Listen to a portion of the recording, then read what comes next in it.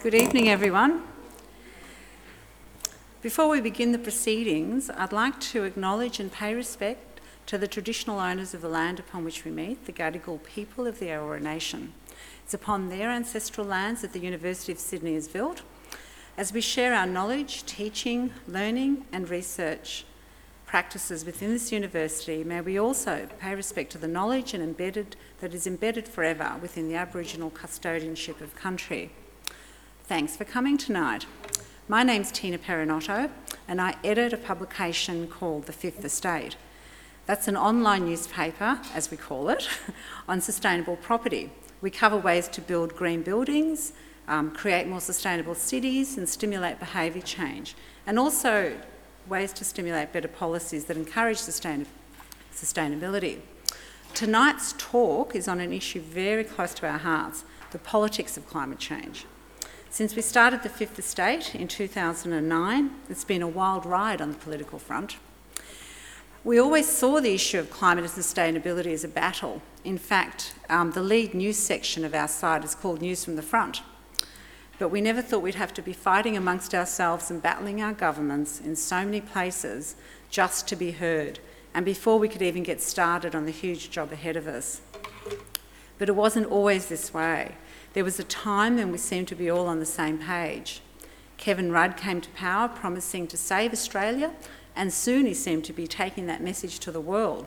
He was going to be our knight in shining armour. But then Malcolm Turnbull was dumped as the Liberal leader.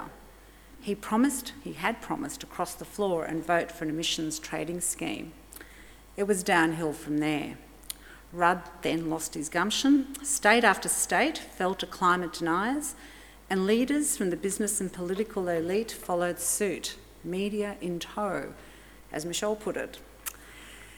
In Queensland, the words sustainability and green were actually banned. The sustainable property industry and energy efficiency industries suffered greatly. Businesses were closed, people were sacked, and whole government departments in some cases. And though we've had a change of government in Victoria, in Queensland, and Malcolm is back in Canberra as PM this time, we're not over it yet. Tonight's speakers are experts in this whole field, how it happened and what we might hope to see in the future. First to speak will be Dr. Maria Taylor, who's an award-winning journalist and former documentary filmmaker, whose work over more than 3 decades, both in Australia and in the United States, has focused on sustainable resource management and environmental issues. Her book, What Australia Knew and Buried, then framed a new reality for the public, was developed from PhD research at the National Centre for the Public Awareness of Science at the Australian National University. Maria's multidisciplinary investigation of the public record and the input of science, politics, economics, journalism and contemporary mass media has revealed for the first time how and why Australia buried a once good understanding of global warming and climate change to arrive after 25 years at the confusion and stalemate we're in today. The book is written for both a general audience and interested scholars. Maria lives and works in regional New South Wales near the national capital, where she publishes a monthly community newspaper, the District Bulletin. But I'll also introduce Lisette Collins, and then Maria will speak and followed by Lisette. Lisette Collins is a PhD candidate in the Department of Government and International Relations at the University of Sydney, specialising in climate change adaptation policy at the local government level across Australia. Lisette's PhD research focuses on the prioritisation of socio-political concepts, education, vulnerable groups and mental health in adaptation planning. The research involves the development of a unique database of adaptation plans from across the country, which has been sought out by local government employees in New South Wales, Western Australia and Victoria. Lisette has also worked as part of a research team which considers the relationship between vulnerability, prioritisation and community consultation in local government adaptation and planning. Lisette was also the National Climate Change Adaptation Research Facility Voice of Youth in 2014, and she's lectured in politics, law and urban planning. And we know from the Fifth Estate work that local council is hugely important in how we deal with climate change, because that's where all the impact is happening with people and the interaction. So please welcome to the stage, first of all, Dr. Maria Taylor.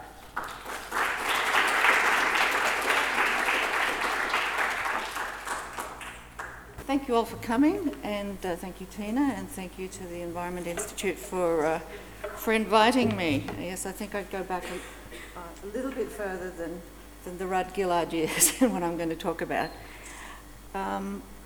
Right, so that's the first line.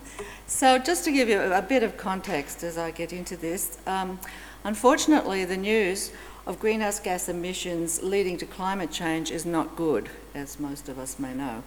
A recent report from the World Meteorological Association, the WMO, paints a grim picture of worse weather outcomes around the globe, happening faster than scientists had predicted, and they have been predicting rapid climate change now for a few years. Language like emergency has crept into the narrative. And last month, University of New South Wales climate scientist Sarah Perkins-Kirkpatrick said to reporters, her comment on this WMO report was, she called it truly frightening. And the WMO usually errs on the conservative side. And I agree, it is frightening. It's frightening for the sake of our children, our young people, and our fellow species. So with this background of worsening physical symptoms on an assaulted planet, and with humans now acknowledged as a force of nature basically, the Anthropocene, what have we learned in Australia in the past 20 years on how to respond to minimise the risks? Officially, politically, it seems very little. The official public discussion is still largely limited to protecting the status quo, as noticed easily by an outside observer.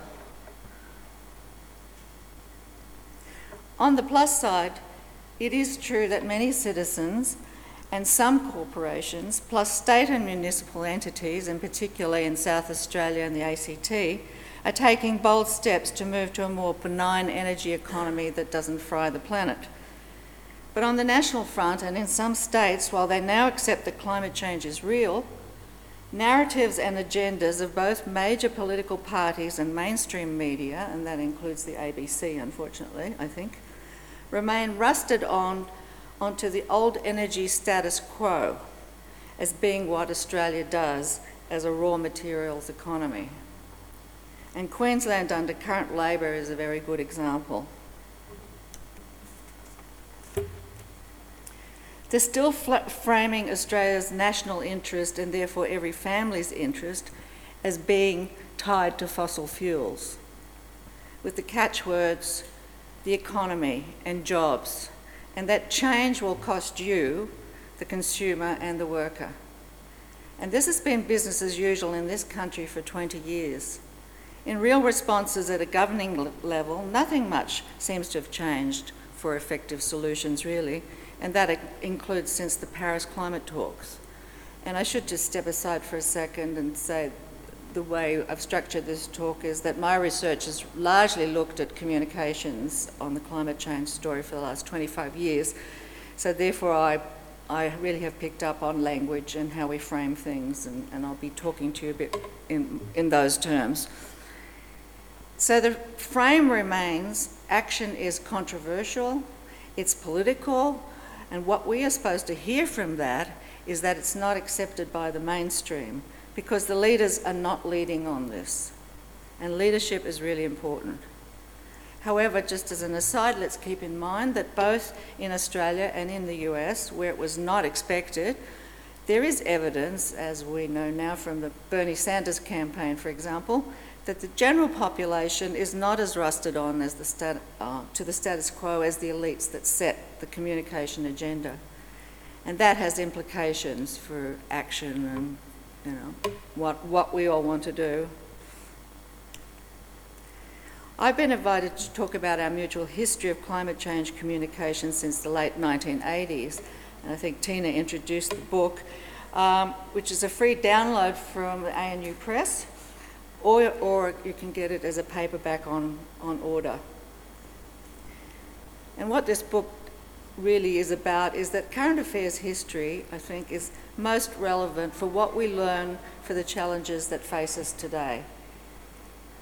In this case, we have to ask, will we continue to allow ourselves to be propagandised into uncertainty with a narrative about unacceptable cost to the economy and jobs if we insist on talking about significant, meaningful action to combat the risks of climate change?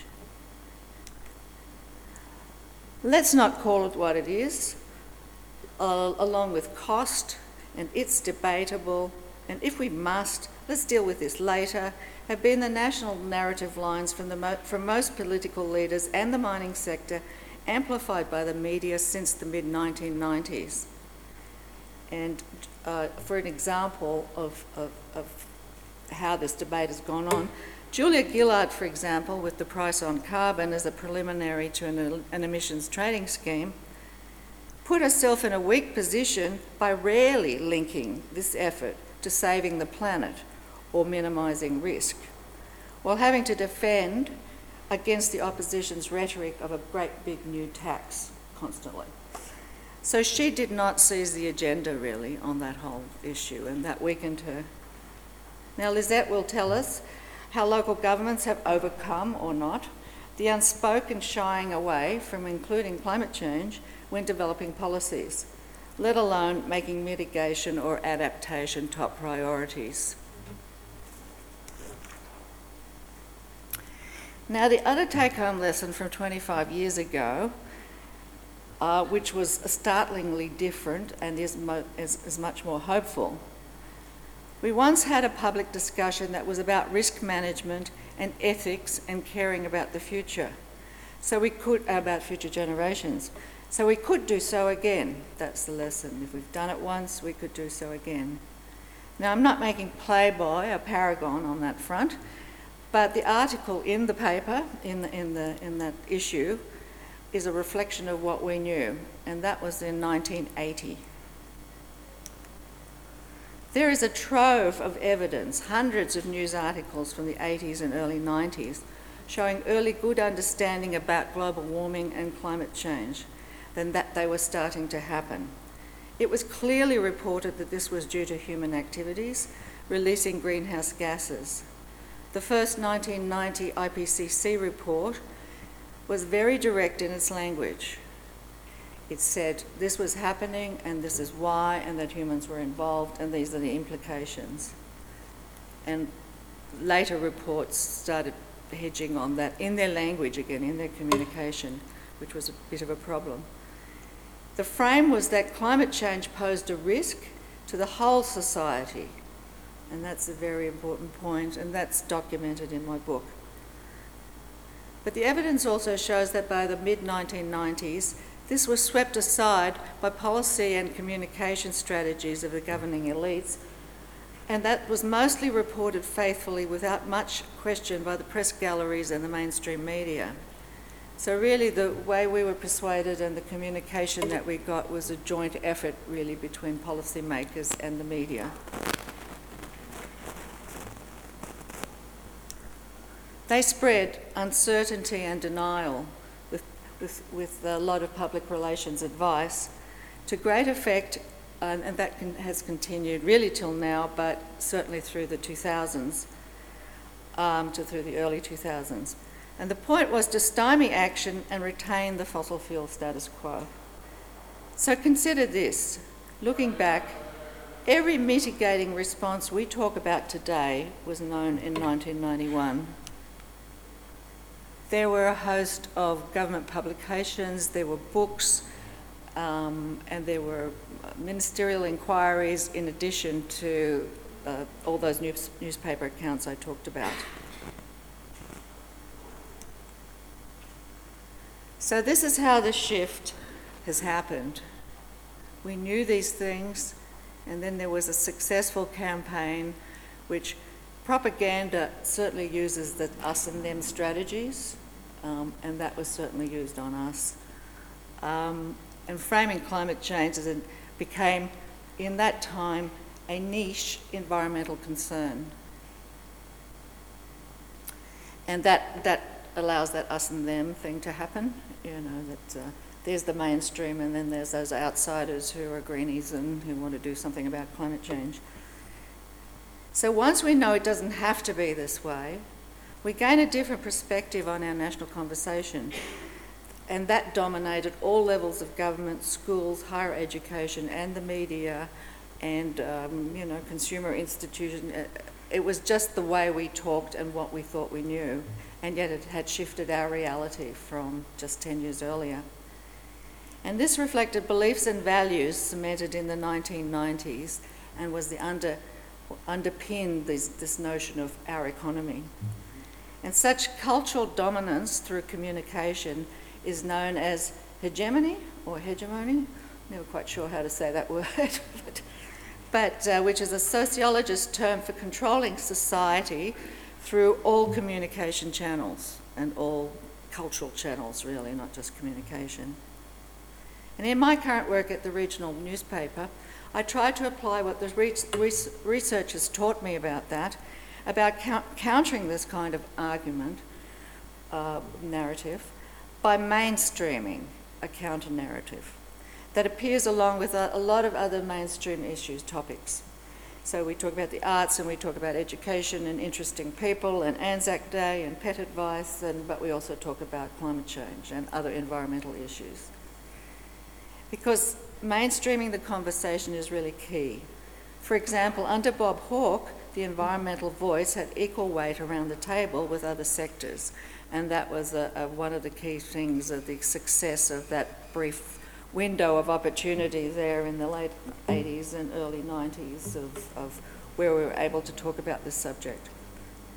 And we have to do this because the dominant narrative since the mid-1990s has marginalised talking about climate change.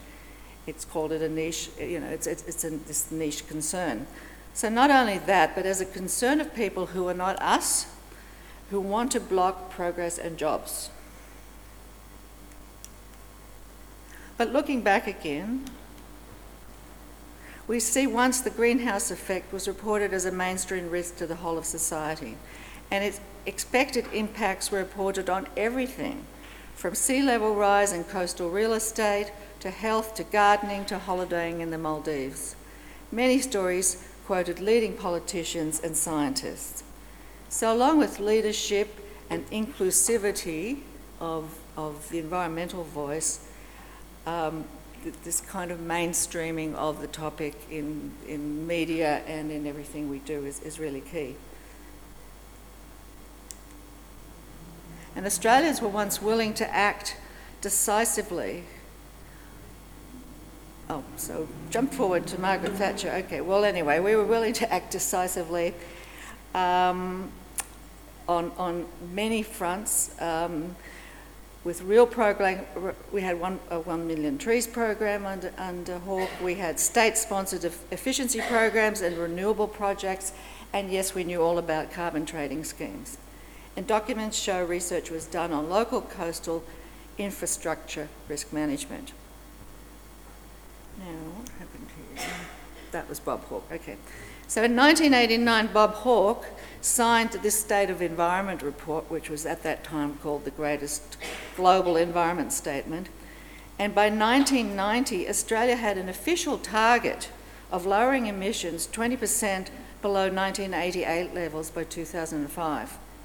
And this is almost forgotten today, even by people who were there at the time, I found in interviews I did. And media and influential politicians, along with Hawke, like Graham Richardson, were on board during these years. Senate inquiries confirmed we have a problem, and the consensus was also bipartisan, which was a big thing. For instance, in New South Wales, Liberal Premier Nick Greiner was on board. And this was all important to avoid the time-wasting fights we've seen since. Bipartisan was happening globally as well.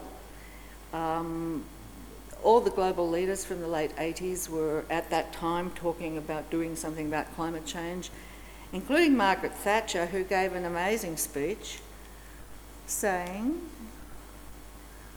this, among other things.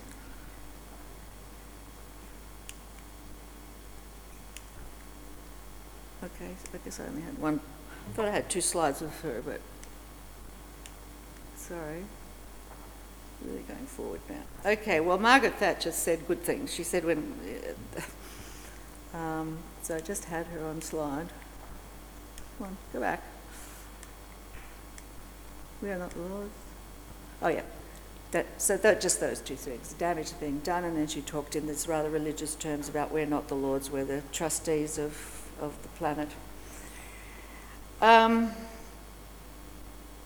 But then the changing narrative that evolved in the 1990s, from the Keating years on, was heavily influenced by neoliberal market economic beliefs that still rule our country today, and both major political parties, coming to full flower under John Howard's coalition from 1996 on. International markets came to be spoken about as if they are thinking entities that know what is best. Perhaps they were the overlords that Margaret Thatcher was talking about, the new overlords. Government intervention in the public interest, note the choice of words, became a no-no, intervention. And in this daily story, environmental voices became the opponents of progress and jobs. And here's an important point. All of this has made the task of communicating the risk of climate change much harder because it has meant we need to convince every jurisdiction and every individual that there is a big problem looming, while the dominant conversation continued to minimise or deny concerns and talked about up the costs of action.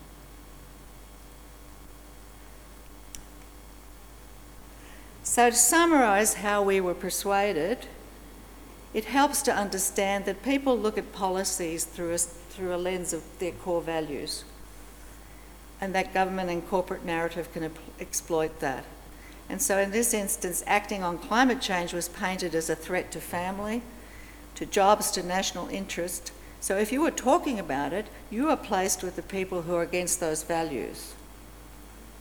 And digging up coal is still painted as being good for jobs, family, and the nation. So I want to tell you a little bit about evidence that we are still in the grips of this dominant conversation, is that we are seeing a renewed wave of environmental destruction for new mining in the name of continuing economic development, jobs, etc. And it's the same old story, but just intensified, perhaps because the end game is near for coal and for oil and for coal seam gas, I don't know. Ironically, it's these international markets now saving our natural environment just a bit, with downturns in coal prices thanks to intervention elsewhere, like Europe or China. Have we done something? Yet there's a big belief bubble in government and some industry circles that it will all come good, that it will be back to business as usual. And how else would we explain the permits being granted to Adani in the Carmichael Basin and the Queensland Premier talking up with willful exaggeration about the many thousands of jobs this will bring? And so that makes everything okay, she thinks.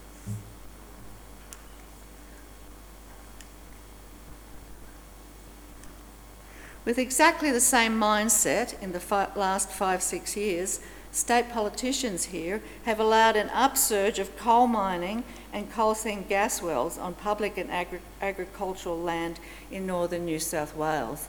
And this is a protest at the Laird State Forest, which has brought together people from all sectors, the religious response to climate change and farmers and other people from both country and city.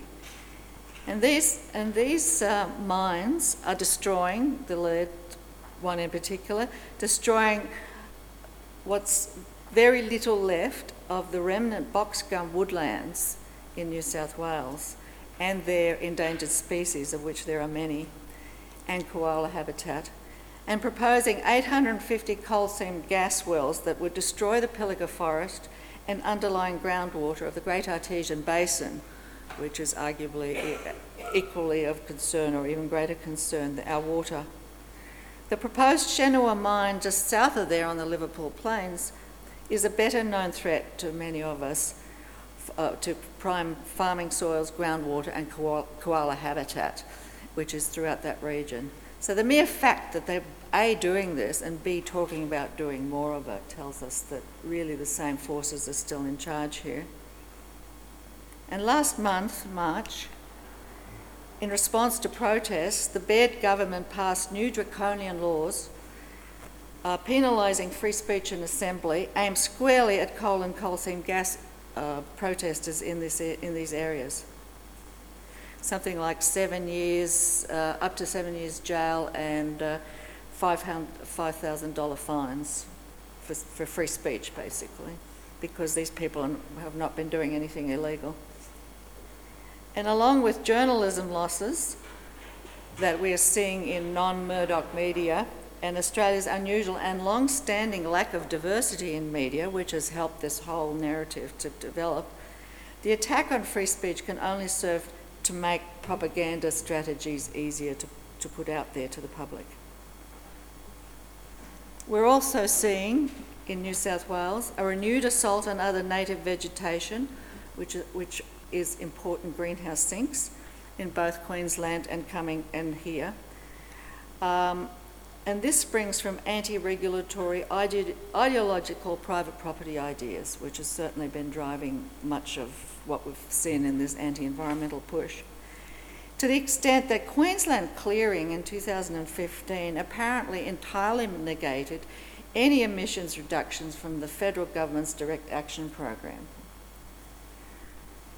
So we're seeing a continuing assault on CSIRO public interest research capability, culminating in the recent shock announcement about wholesale retrenchments in the area of climate science and modelling. Australia's science agency, as my book documents, has been at the forefront of climate research internationally since the 80s. The free voice of scientists to speak in the public arena and not hedge their language had a big influence on the early good public understanding that Australia enjoyed. But after Howard, there was both self-censorship and also muzzling by government bosses against scientists speaking publicly about the unpleasant consequences, both environmental and economic, of not taking action. While the science voices got a bit freer under the recent federal Labor government, this latest assault on the science makes it clear that the same old beliefs and values for the status quo are definitely still at the helm. And there have also been losses of public sector expertise in the gutting of the Federal Greenhouse Office and diminishing capacity at state levels. Now, council amalgamations in New South Wales, since we're going to be talking about local government, it's still too early to say what effect, if any, this might have on local responses, but it certainly involves upheaval and it may put innovative programs in limbo for a few years.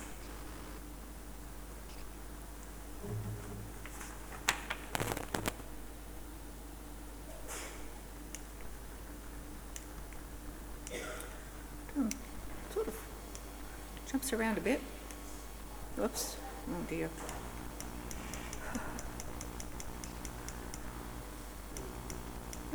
Whoops. Okay, all right. Okay, well, I had 2 slides at the end, but they don't want to come up. So what does this current state of affairs tell us? It means that we, the people, have perhaps not appreciated the huge influence of a certain set of ideas, beliefs and values on public policy, and what we accept as reality, or the nexus between politics and media to influence events, and where news stops and where PR starts. We have not questioned enough the influence of communication channels that set the daily stories that govern our lives. And that's despite the new freedom of the internet to just choose what silo you really want to be listening to, but somehow the larger media has still been influencing the policies and the politics. And that's been so even when we've been considering our own survival, as we do in this instance. So we're left with a lack of evidence-based government policies on this issue that would seek policies that would see it given priority, reflecting the urgency of the scientific message. So let's not talk about it, still rules, while those in power hand out bromides about jobs and the national interest to keep the voters quiet and keep the coal and oil and coal seam gas emerging from vulnerable places. And just to finish, my sense from my research is that this is really more a story of values and beliefs reflected in the language and framing, more so than about a story about malice or corporate self-interest even, or greed. Because that's pretty much how we deal with many public policies. They're not evidence-based, it's sort of a value structure underneath. And I can talk more in questions on what some of those influences might be on our values.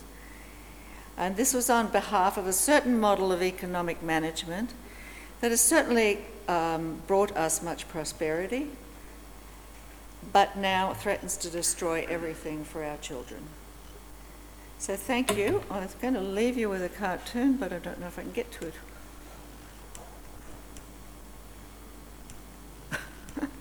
Not that important.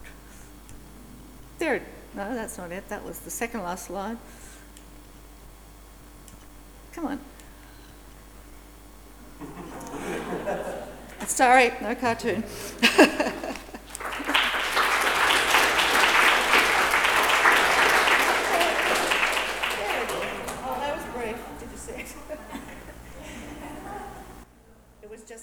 Just the latest science and public policy question for us all. Hi everyone, my name is Lisette Collins and I'm a PhD student here at the University of Sydney, and I study climate change adaptation plans as they're developed by local councils across Australia. And in conducting that research, I travelled around Australia and I talked to people from local councils and consulting firms who have helped develop climate change adaptation plans across the country. And so what I want to talk about tonight is a small slither of that research, because what I found when I was conducting these interviews is that councils have gotten really good about talking about climate change without actually talking about climate change. So before we get too deep into that, let's talk about what a climate change adaptation plan actually is. Because not everybody's heard of them, not everybody knows that they exist. So a climate change adaptation plan is made up of roughly 3 parts, if we were to break it down. The first part is a collation of the climate risks that are predicted for a particular jurisdiction. The second part is a prioritisation of those risks, and that's usually done within some sort of likelihood consequence scale, where the risks are understood in terms of, well, how likely is it that this particular climate risk will come to fruition? And if it was to come to fruition, how serious would the consequences be? And the third part of a climate change adaptation plan is an actual action plan, if you like. It's a development of what are we going to do to actually adapt to these climate risks? What are the programs we can put in place and the actions that we can take?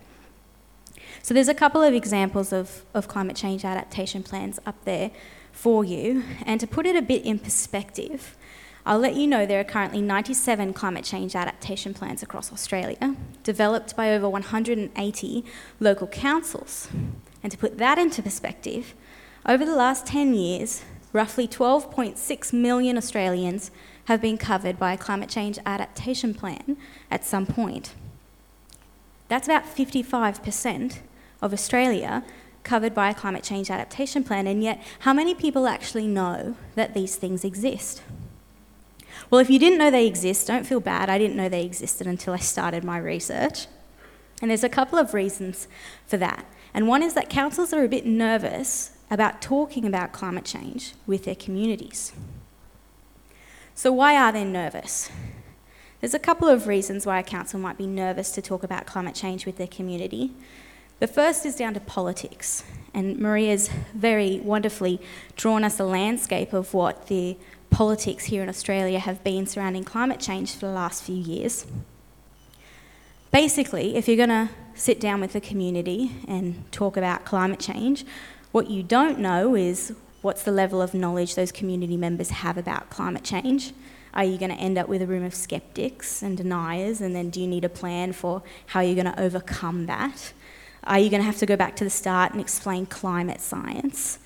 Because the thing is, we have 3 things that are blocking our ability to have an intelligible discussion about climate change, the way that I see it. The first is we don't have a general consensus from our politicians or from mainstream media that it's an actual thing that's occurring. Second, there's no consensus that it's actually anthropogenic, no recognition, I should say, that it's actually anthropogenic or man-made. And the third is that there's no sense of urgency that we actually have to act. So this is a difficult thing to take out to the community when we don't have that sort of nice, clear rhetoric. The other reason a council might be a bit concerned to talk about climate change with their community is we don't have a lot of hard and fast rules for what local councils' remit and responsibilities are when it comes to climate change. So if you're going to go out to the community and you're going to say, look, what is it that you think about climate change? What are some risks you might help us identify? What is it that you actually want us to do about these risks once they are identified? And the community answers those questions back to you, you need to have a way to be able to manage the expectations, because what they might come and tell you they want done might not actually be within the remit of local government to complete. It might be something that needs a state government initiative, or it might need to be led at the federal level. So there's a lot of concern and a lot of discussion about how to manage expectations around adapting to climate change in councils. So because of these 2 reasons, councils are nervous to talk about climate change openly, and so they've come up with ways to get around it. And I want to share 3 of those ways that I saw through my research that councils are getting around it. So let's all pretend we're each a little local council now, and I'm going to put you through a couple of different scenarios. You want to go out and you want to talk to the community about climate change. What's your first option? Don't use the words climate change is your first option. Those 2 words, climate and change, in that order, have become so politicised that it's almost unspeakable in many councils across the country, to the point where I had people telling me that they could use the words a changing climate and get away with having a constructive communication with their communities.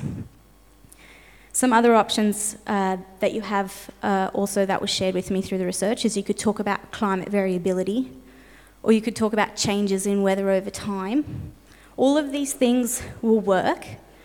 They mean the same thing, really, as climate change, but we just can't use the double C words explicitly like that. So that's your first option. Just scratch climate change. Use a different word. It can mean the same thing, it just can't be that word. Your other option is to find other benefits for what it is you actually want to accomplish. So this one we'll step through with a bit of an example. Let's say you've developed a climate change adaptation plan, and one of the programs you want to implement as part of that plan is to set up a community garden. And a community garden is actually a really good thing to set up in an adaptation plan. It has a couple of climate change benefits. It's got a mitigation benefit because what you're doing is you're setting up a garden, and let's say we grow fruit and vegetables in there and the community's welcome to come and help themselves. It's a healthy food source, and you're cutting down on emissions because you're having to import less from elsewhere in the country or internationally, so we could count those emissions up and put it towards the council's carbon footprint, and we've got a win there for climate mitigation. It's also useful for climate adaptation, because if we create a community garden, we've had particular flooding problems in that area, what we've done is we've created a surface that now can help in flood management. Rather than all just concrete, we've got a space for water to run off and be absorbed by the earth, and that might provide an excellent adaptation option for flooding. So we've got really great climate change benefits from this community garden, but we're not going to talk about those ones. We're going to find a different benefit, and we're going to really play up that different benefit. So instead what we'll say is, hey, we're going to get really great health benefits from this community garden because we're going to be growing healthy fruit and vegetables, so that works. And we're going to encourage people to be outdoors. We're going to encourage community members to come and tend to the gardens, so that's an exercise output that works for health. And even we could argue that it has a mental health impact because we're creating more green space, opportunity for people to be close to the earth. That's got a mental health benefit. And these are all true. These are all benefits. But what we're doing is we're finding benefits that we can play up that don't necessarily play up the climate change aspect. And that's how we can sell it, if you like, to communities. Or as some consultants were saying to me, it's how we can market it to communities. So if you don't like those two options, and maybe you actually want to talk about climate change at some point with the communities and actually get them to recognise the words, there is another option, and there is a bit of a roundabout way we can get there. It's to take a values approach. So let's say you're developing your climate change adaptation plan, and it comes time you want to have a community forum, and you want to have the community come and give inputs on the climate risks that you developed, and you want to talk to them about, look, what should we be protecting? How should we be protecting it? So we gather everybody in a room and we say, right, tell us what it is that you value about where you live. And you leave it really open. People can answer with whatever they like. And what happens when you ask that question is you start drawing micro-narratives from people about what it is they like about where they live. And people will say all sorts of things. They'll say, oh, I love living close to the beach. Or I love the bush and the trees, and I love the birds, I love the particular wildlife around here. I love that I'm close to my family. I love that I'm not close to my family, depending on what people value. And what happens is at the end of this discussion, you've got a whole group of values, of shared values for the community. And it's at that point where you can say, well, look, this is the shared values for this particular community. A, B, and C are going to be threatened by climate change in this way. How is it that you want us to proceed from here? And this, I think, works because what it does is it gets people emotionally invested in the conversation in a way that doesn't have their back up from the beginning because you've pitched it from a climate change angle. You've asked them what it is they love. You've explained how it might be threatened, and you're saying, well, hey, let's come up with a plan for how we can stop this, how we can protect it. And let's think about how we can prioritise each of these risks. So those are three options for how you can talk about climate change without actually talking about climate change. And I mentioned at the start of my talk that I'm a PhD student. And I submitted my thesis about 7 weeks ago. And you know what? I'm not actually really happy with what I submitted. And I'll tell you why. I started the thesis in 2012. And when I was starting writing the thesis in 2012, I was writing up just the early stages of the thesis, a history of climate change in Australia. And I was writing up a lot of things that Maria was talking about, and it got a bit depressing and a bit sad at times. And I remember telling myself as I was writing, like, don't worry, this thesis is going to be finished ages from here. By the time you submit, you're going to have to go back and edit whole sections of this text because it will no longer be relevant. So if we cut forward to 2016, and I'm pretty much ready to submit, and you know what, I did have to edit the thesis, but it's not quite in the way that I wanted to. Just before I submitted, I made 2 edits. The first was to recognise that we had had a change in Prime Minister, because I kept talking about our current Prime Minister, Abbott, and of course we had had the switch to Turnbull. So I acknowledged that switch in the thesis. But I acknowledged at the same time as saying, well, look, we've had this switch, but there hasn't really been any massive change in the discourse since the switch. And then the other edit I had to make was acknowledge that the CSIRO had just announced that there was going to be possibly this huge loss of jobs in climate science modelling and monitoring. So that's in the thesis. And I made those edits and I thought, oh, well, that's not really what I wanted to do, but I guess that's where we're at. And that's what's got submitted. So how can we fix this? How can we fix this so I don't have to stand up here and give a talk on how we talk about climate change without talking about climate change? Because I don't really want to have to give this talk, to tell you the truth. I'd like to give a much more positive one. I guess what we need to do is we need to normalise the conversation. Because a lot of people don't know climate change adaptation plans are being developed when they are, and they affect people. So it is being taken seriously. By local government, certainly it's being taken seriously. So I'll put my money where my mouth is. And I'll do a small piece, hopefully, to normalising this conversation. That link will take you to my database of climate change adaptation plans that I developed over the last 4 years. So you can go in, you can look up your own council, you can see if they have an adaptation plan. And hopefully, this sharing of information, and these are all publicly accessible, this is nothing sort of new, and if anybody's freaking out that all of a sudden I'm releasing like very sensitive data, it's not. These are all publicly accessible plans, they're just now in the one place, easier to look at. And hopefully making it easier to have a discussion about what has happened and how much has actually happened. Because I firmly believe that our inability to talk openly about climate change in a rational and constructive way is going to have negative implications for our ability to develop successful adaptation policy into the future.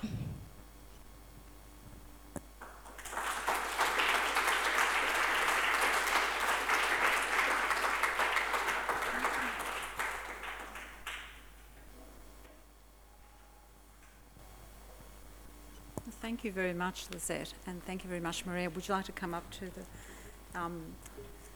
stage, and we can take some questions now from the audience. What a fascinating topic this is. I think you could talk for weeks on this. Very, very complex. And I think we've only just touched the surface here. So is there any questions from the audience to start? Just hold it. Over here on the front. Oh, hang on, there's a microphone coming. Both of you have said that the words we use are very important, and I've always thought of it as global warming. I don't like the idea of climate change because climate is very complex. A lot of people confuse climate and weather, and predictions are fraught with possibilities of criticism.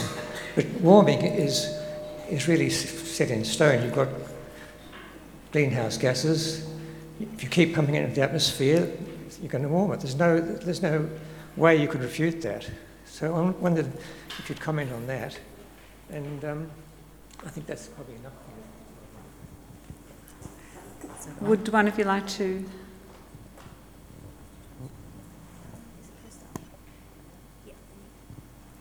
Can you hear me? Yeah. Okay. Well, look, in my book, I just picked climate change, acknowledging the fact that we could call it global warming, we can call it climate change, we can call it climate pollution for that matter. There has actually been some research done in the United States that showed that different constituencies actually do have a strong reaction to which one of these words you choose, or which one of these phrases you choose, which is a bit difficult, and it might tie into what you've been talking about. I think it's chicken and egg, and pollution leads to global warming, which leads to climate change, so it is all part of the syndrome. That's been my sense on it. I like climate change only because global warming, while it comes with a lot of explanation about what that actually means, was very easy to pick up, for people to pick up and say, oh, well, you talk about global warming, but it's not necessarily getting hotter. And that's true. The climate change doesn't necessarily mean temperatures will go up uniformly. It can mean that our weather will get hotter, and in some places it will get colder. And so it was just hard to go into the scientific explanation of why global warming makes sense, just because of that term warming made it sound like it was uniform, and people would come through and say, oh, well, it's not, so global warming isn't happening. So that's how I've always looked at it. Another question at the front. Yes, thank you for a fascinating presentation from both of you.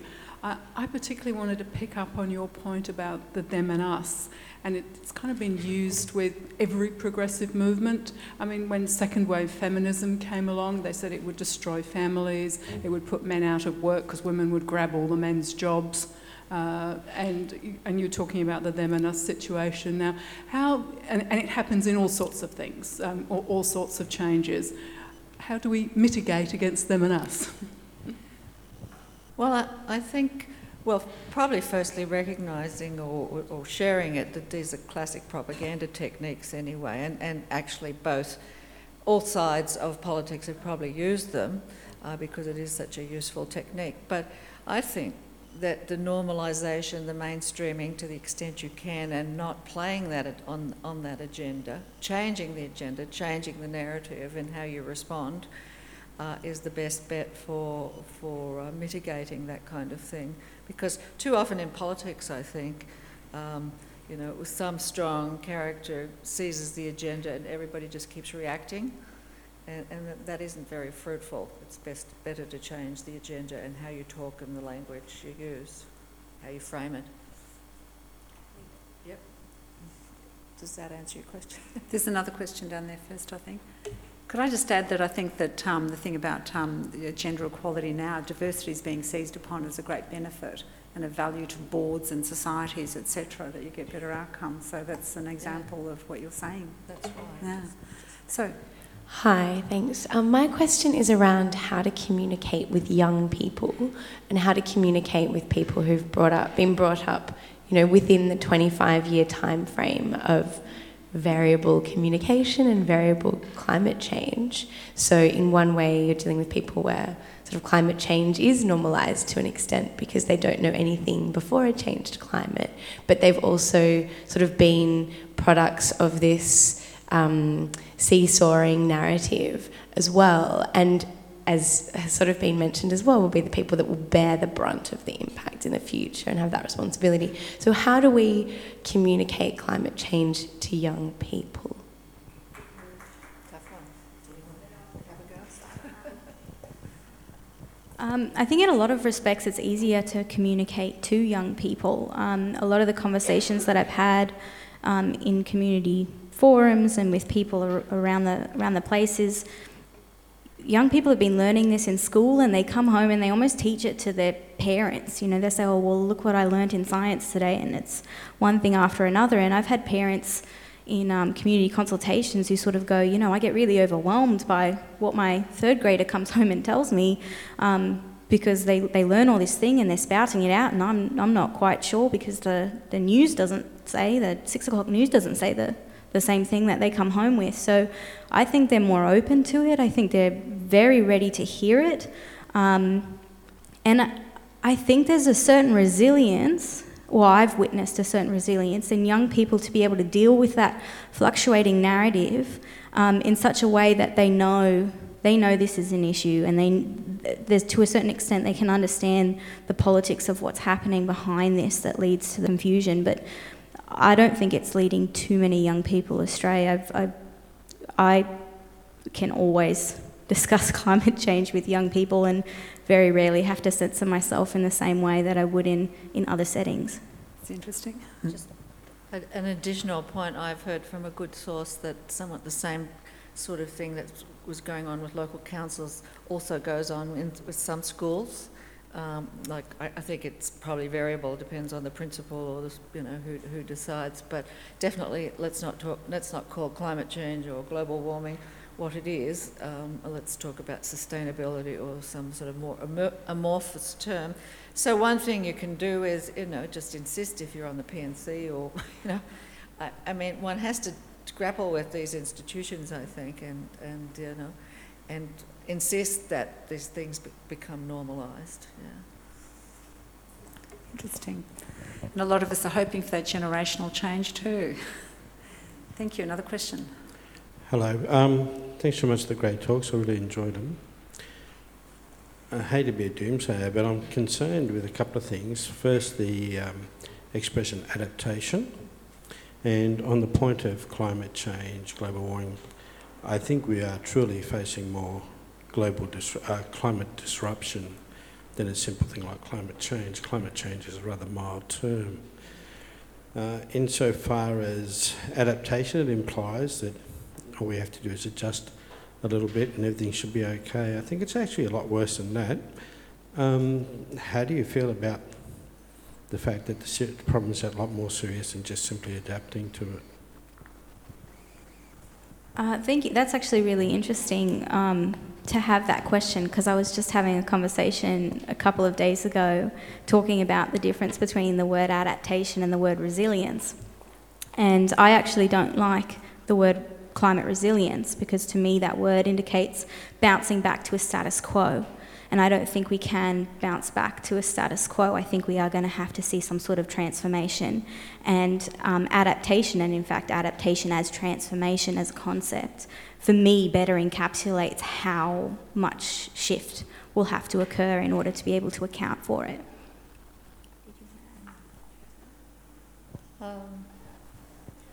Well, I think again, I think the answer to a lot of this is we do have to stand up at political citizens, and we have to start insisting of our political parties and our leadership that they take action even at this late date. I mean, there's a lot of things set in train that we can't mitigate anymore, because the greenhouse gases have a certain life and they're accumulating, and these effects will be happening.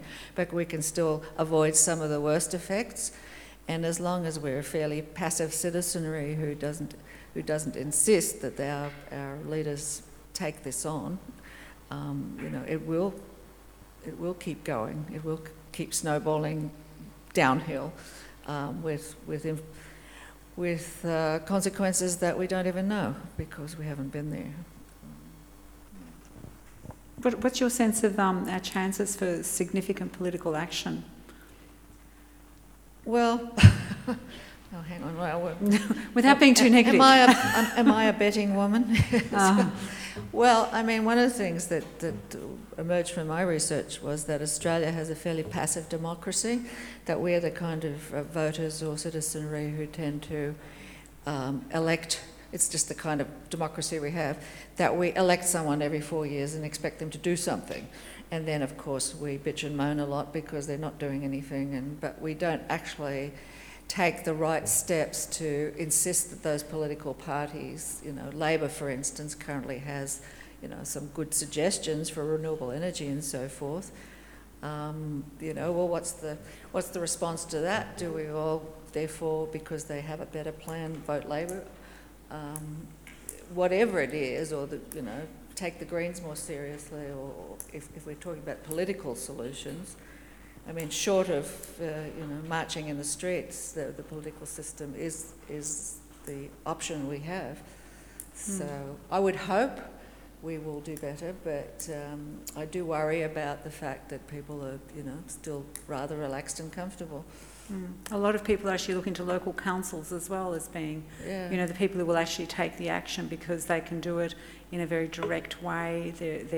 They're dealing with the impacts in terms of reducing, increasing pollution. Well, probably that's not. Right. Talk to your local council. I mean, I've been remiss, I haven't talked to our local council. You have to look at your database, what they're doing. But we knew they had a climate change committee, and then it all kind of went dormant, and nobody's really been putting the matter to them. Okay, what are you doing? It sounds like they need to feel empowered. They do, and they need to feel supported. It's okay. So another question down the back there. My question is back on the communication side of things, and I wanted to ask whether you think basically the flexibility with language is counterproductive, whether like moving to talking about a variable climate or those sorts of terms is actually a limitation and a problem because, the climate variability, for example, there is variability within climates. So Sydney, for example, has quite a variable climate in terms of the amount of rainfall that we get in any given month or in any given year. The articles that you showed up from early when things were being talked about, one of them talked about the greenhouse effect as if it was interchangeable with global warming and climate change when it's not. And so I just wanted to ask whether you think this way that sometimes the language has been used imprecisely, or that we've sort of sanitised it in a way that we think people might be less scared of, actually in the long run is going to be a problem in getting something done about climate change? Well, just on the greenhouse effect, though, it's called technically the enhanced greenhouse effect, so it is interchangeable, but we just don't use that term anymore. I don't know. I personally think that particular argument or that particular conundrum is probably not the nub of the issue. I think when you're communicating, if you explain why you're using one term rather than another, or in communications research and theory, it's also quite important to know what audience you're talking to. So depending on who you're talking to and what they might prefer in terms of language, since a lot of this is interchangeable and have a dialogue, that's probably more important to see if you are in fact dialoguing, communicating, getting through with the language that you're using.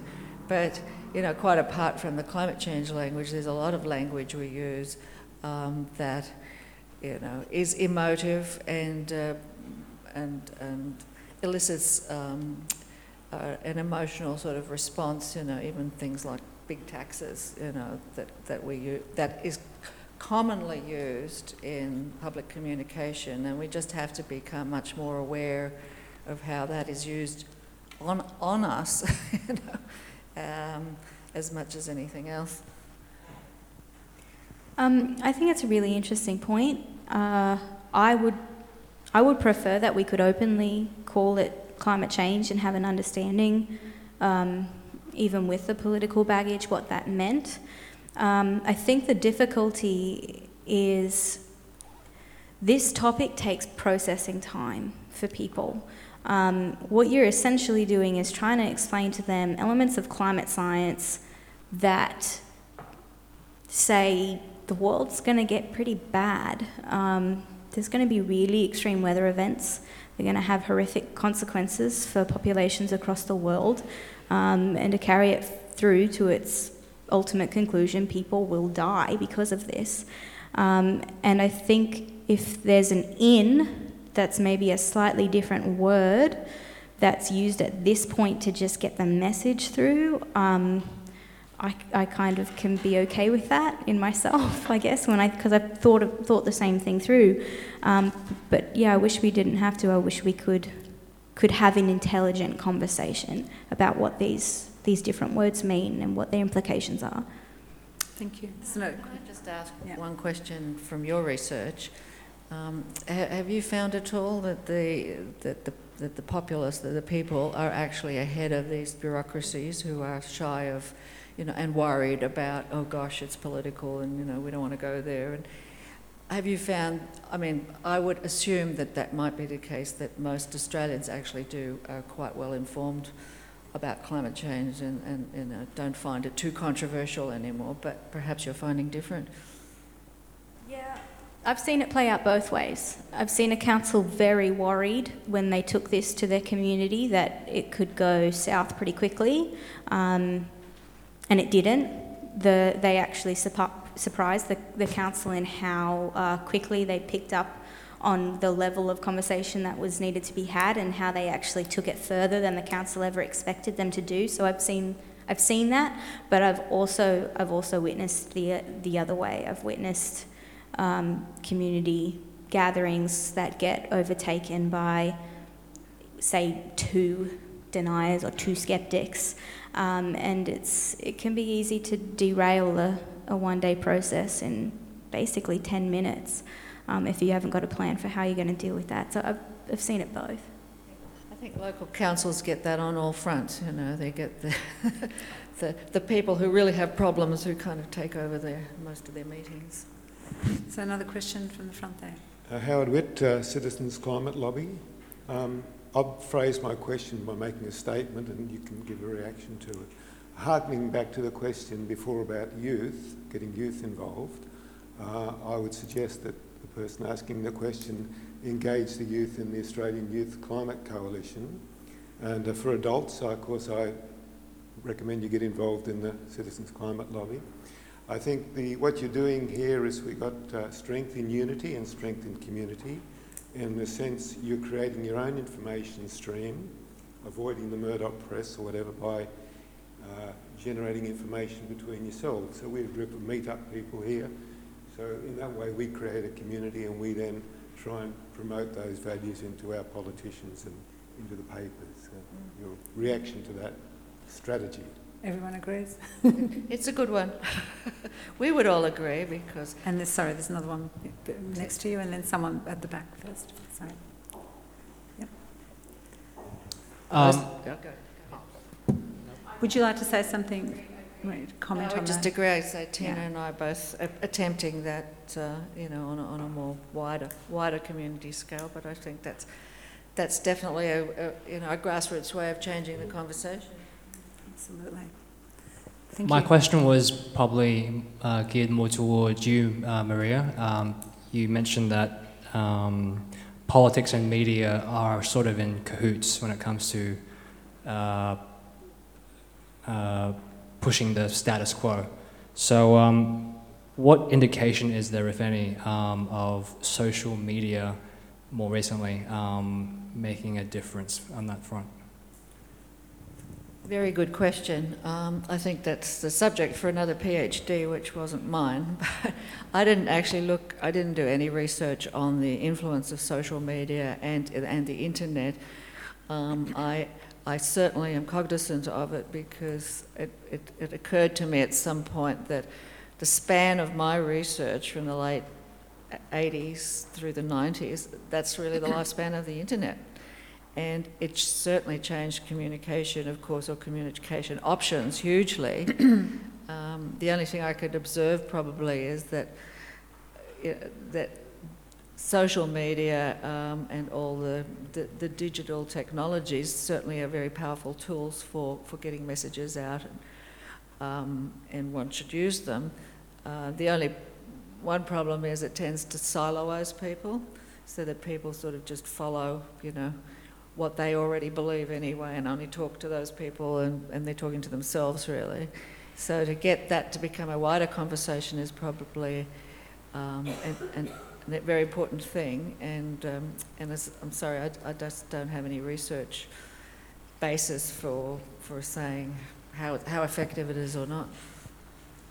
I will just add to that, because if I take my PhD cap off for a second and put on the research assistant role I did concurrently, I actually conducted some research on basically scraping, getting an understanding of the discourse of climate change adaptation plans developed by the local councils, and then scraping Facebook and Twitter feeds of community groups in those areas and comparing the two different types of discourse that were happening. And what we increasingly found is that councils were focused on the biophysical impacts, and they were also focused on mitigation. So there was a lot of talk about energy and emissions, and about particular extreme weather events.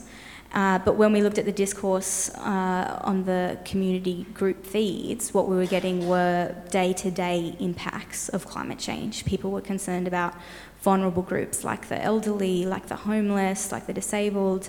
They were concerned about their food sources, their water sources, a very what we call capability approach, just basic capabilities to get through day to day. So there was a bit of that disconnect, but I see that disconnect being bridged when councils do go out and talk to their communities and they realise that is how they're understanding climate change. And it's quite a good frame to use. It's an easy one to understand, and it's a good way for thinking about what these huge impacts mean for just everyday, day-to-day.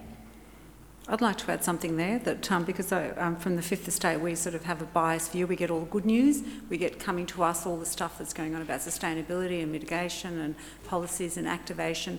But in the last 12 months, since I think it was about April or May this time last year, that the ANU decided to divest from coal, and there was an enormous outcry. The Financial Review just ran day after day the most disgusting stories, and Abbott came along and slammed it and said it was stupid and irresponsible, whatever. within 12 months, within 6 months, the whole agenda had started to change, and divestment is now, within 6 months, that same journalist who was criticising the ANU for, $16 million, that's all that they took out of mining companies.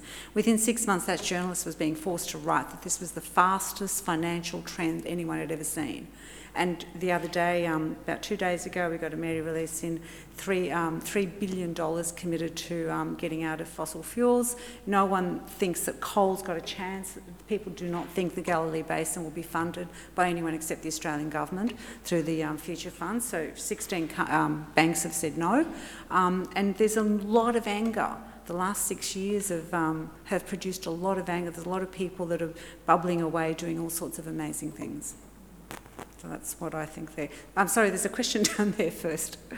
Just a question about the local council mergers. Maria, you had in your slides, where you asked the question whether climate change action would improve or would become stronger or less strong with the local council mergers, and that was you were undecided about that. Lisette, if you could speak to that, please. And also, in your view, if you think that when budgets are cut, whether sustainability projects are the first things to go? As to the first question, I'd love to know the answer. I've been wondering that myself for quite some time, and every time I go out and talk to people in this space, no one really quite knows how that's going to play out. And I think it's an important question, because these documents, adaptation plans, they're created at one point in time and intended to cover, up to 10, 20 years. So it will need to be considered, and I'll be keeping a watch on that space. The second question, I'll just say adaptation plans have been developed for roughly the last 10 years. When I came to do interview research, I was trying to find people who had been employed several years before to create an adaptation plan. It was pretty common for that person to have moved on, to not be at the council anymore, for there no longer to be a climate change manager or a sustainability manager. That was a pretty common story across the country. Question down the back again, and then you. My question is for Lisette. In your research, you mentioned the second group of local governments that are sort of in that will do the work and then dress it up as something else sort of camp. I'm wondering if you had a look at whether any state or there's any efforts to do that at state or federal jurisdictional levels, and whether you think there'd be any merit in doing that just to get things moving and take the politics out of it.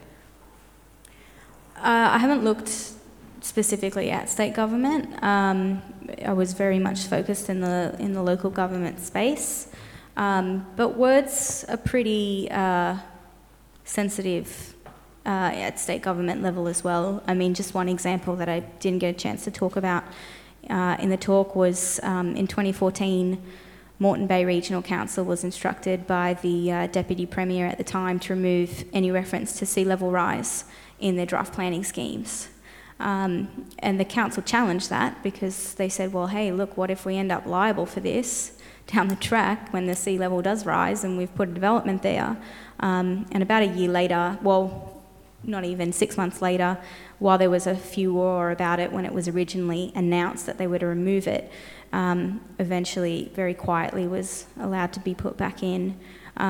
So there's sensitivity at all levels, and they sometimes conflict with each other. I was just going to add to that, actually you've probably hit the nail on the head where the political sensitivity lies very often, which is developers, and particularly in the coastal strip.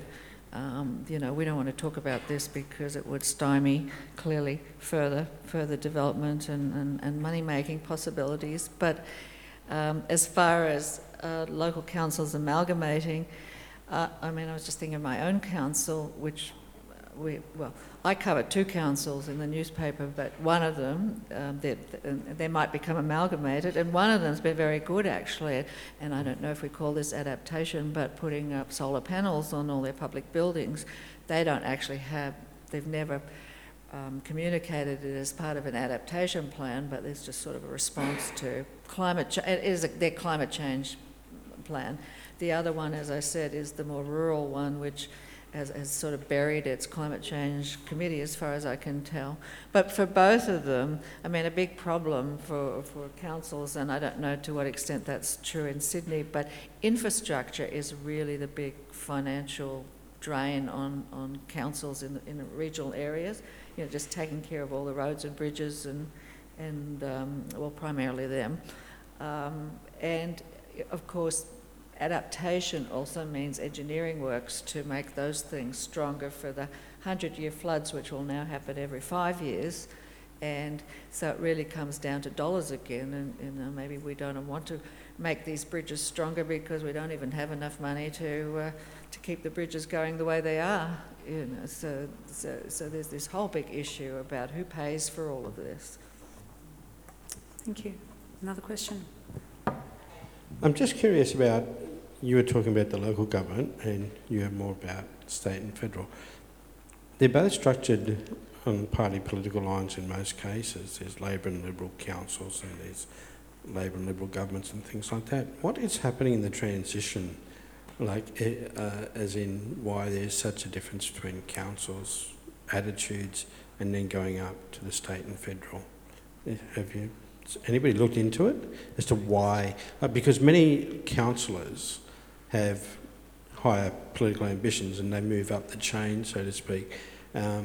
What's the change? Like if they're concerned at a state council level, as a local council level, and then go on to a higher level of government, what is it that changes?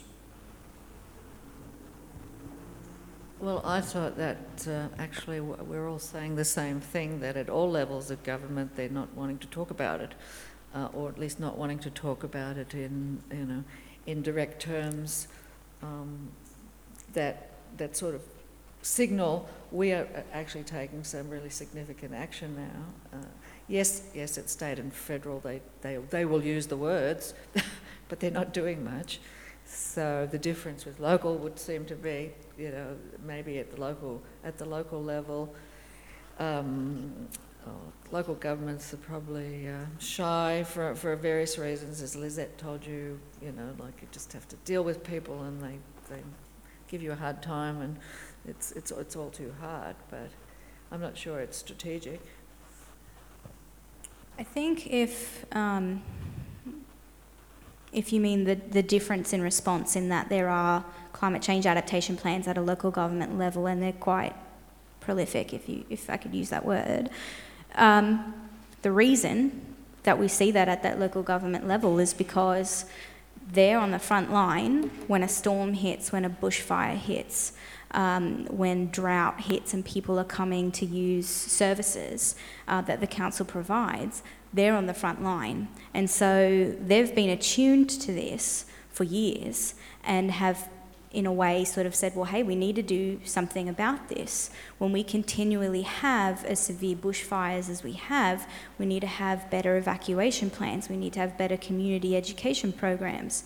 And, they're experiencing it firsthand. And as sad as it is, some of the climate change adaptation plans that have been developed were triggered by absolutely horrific stories. I'm talking millennium drought leading to high levels of anxiety, stress and depression in Australian farmers that eventually led to high levels of suicide rates. And in a small country town, when you lose, and one of the interviewers said, up to 3 farmers a week, that has an impact on the local economy as well as people's general mental well-being. And they had to do something about it, and so they developed a climate change adaptation plan. Wow. Elaborate? I was just curious, what did they do? So that kind of comes out at what I was looking at, the difference between councils who will identify biophysical impacts, which is just the sort of extreme weather events that perhaps are going to happen, or sea level rise, and then going that extra step, which a lot of Australian councils do, where they go, okay, who are our vulnerable groups? How will they be affected? How might mental health play a particular role here in adaptation? Because increasingly what we find is when people lose their property or their lives or their livelihoods because of these extreme weather events, it's stressful. They're having heightened levels of anxiety. Some people drop into depression, and in very extreme cases, it can lead to suicide. And councils who are making that connection because they're seeing it play out on the ground are going, hey, let's do something. Like, we need to start talking about this as a community and implementing programs to deal with it. And as horrific as it is, I will say, on the global stage, thinking about mental health and climate change is something Australians are lead at. We have a really good handle on that here, because we always had extremes in weather here. What we're seeing is those extremes get even more so and more severe, and we're responding in the way that we think we should respond. Thank you. There's one last question, I think, and then... Maria, you alluded to the fact you had more to say on values and what might be driving the values. And I'm just wondering, either from your research or just your opinions from general knowledge, whether you subscribe to the Merchants of Doubt, Naomi Oreskes and Eric Green's sort of philosophy or thesis that it's like the tobacco lobby, it's driven by the oil and coal lobby as a sort of concerted campaign to convince us that it's not a problem. So just you'd like me to talk a little bit about the underlying values? Is that what well, the saying? underlying values, and whether you subscribe to that theory of the cause, is that it's like the smoking campaign, whether it's a Merchants of Doubt, whether these vested interests have been promoting it. Well, I think I certainly, to the latter question, yes, I mean, that because the tobacco lobby learnt from the same PR and propaganda experts that subsequently, first the hole in the ozone layer and then, climate change, were advised the same sorts of things. And one of the strategies there is that you basically you generate uncertainty in the debate. You generate uncertainty about the science, and you get scientists to do the generating. I mean, that was the tobacco strategy, and has worked very well for climate change denial and confusion as well. Because one of the basic things on that I think we've all seen in action is that once people have been convinced that the science is uncertain and that that the policy responses are therefore not very definite either, because gosh, we don't know, there's this debate going on, then the citizenry will not demand action. And that's been very effective. I mean, that works. We've seen it working in our country. And a lot of what the public relations experts who've advised the politicians know is that, as I said earlier, that people react to things from their core values, and that's their family, and that's their nation, and that's their patriotism, and those kinds of values, along with a whole list of other values and beliefs which have sort of fed into this whole complicated situation that we, as Western democracies, especially since the Second World War, but probably before then too, we have certain beliefs, and we have beliefs that there is no limits to what we can do as humans and what we can, achieve, and that also, it ties in. It ties in with two things. It ties in with this notion that we can do things later because there's always going to be a techno fix. And certainly since the Second World War, we've had plenty of evidence that science and technology can do marvellous things and can usually fix things. So, so that whole notion certainly is there in the background that, clean coal is a good example. We'll just clean up coal and then we can keep doing, we don't have to make any change to our culture, we'll just find a technological solution. It might even be, we all have to move up into the sky somewhere. So there's that. And it also ties in with Christian beliefs that we humans are exceptional and that the laws of nature will not affect us as, this is hope and denial, but it all kind of ties in. So, the people who are persuading us know all this fairly well, and they're pushing these buttons that, so that we don't demand action, or we say we'll do it later, or, it'll get fixed anyway, and that sort of thing. Thank you, Marie. Lisette, did you want to add to that? Is it a closing comment? I would just say thanks. I'd just add, when it comes to values, I was very interested in Naomi Klein's take in her book, This Changes Everything, where she focuses on climate change. And the most interesting theory that I had heard to date was her theory that if you're the type of person who's individualistic and it's every man for himself, you're less likely to actually follow through and think climate change is a thing. Whereas if you are community-minded, if you specifically have cares for others, if you can empathise with outside of your own circle of reference, then climate change is going to bother you. And that's stuck with me since I've read it, and has explained it in ways that I hadn't had a theory explain it to me before. Just like to add to that's the tie-in with the economic rationalism, or the neoliberal economic theory, which, as Margaret Thatcher famously said, there is no such thing as society, there's just you and the market. So that's sort of the epitome of that individualistic trend. And of course it's divide and conquer too, because you have no strength if you don't have this communal response. So I would agree. Well, thank you very much. That's a very interesting talk tonight, and great questions, and a fantastic summing up. And I love the end of it, that really climate change requires that we have to change everything. We can't go on with the old paradigms, and I think let's hope that we can. I think human beings are really capable of amazing things. I think that's actually true. But whether it's too late, who knows? But we can actually psychologically and politically change if we want to. But anyway, could we please have a round of applause?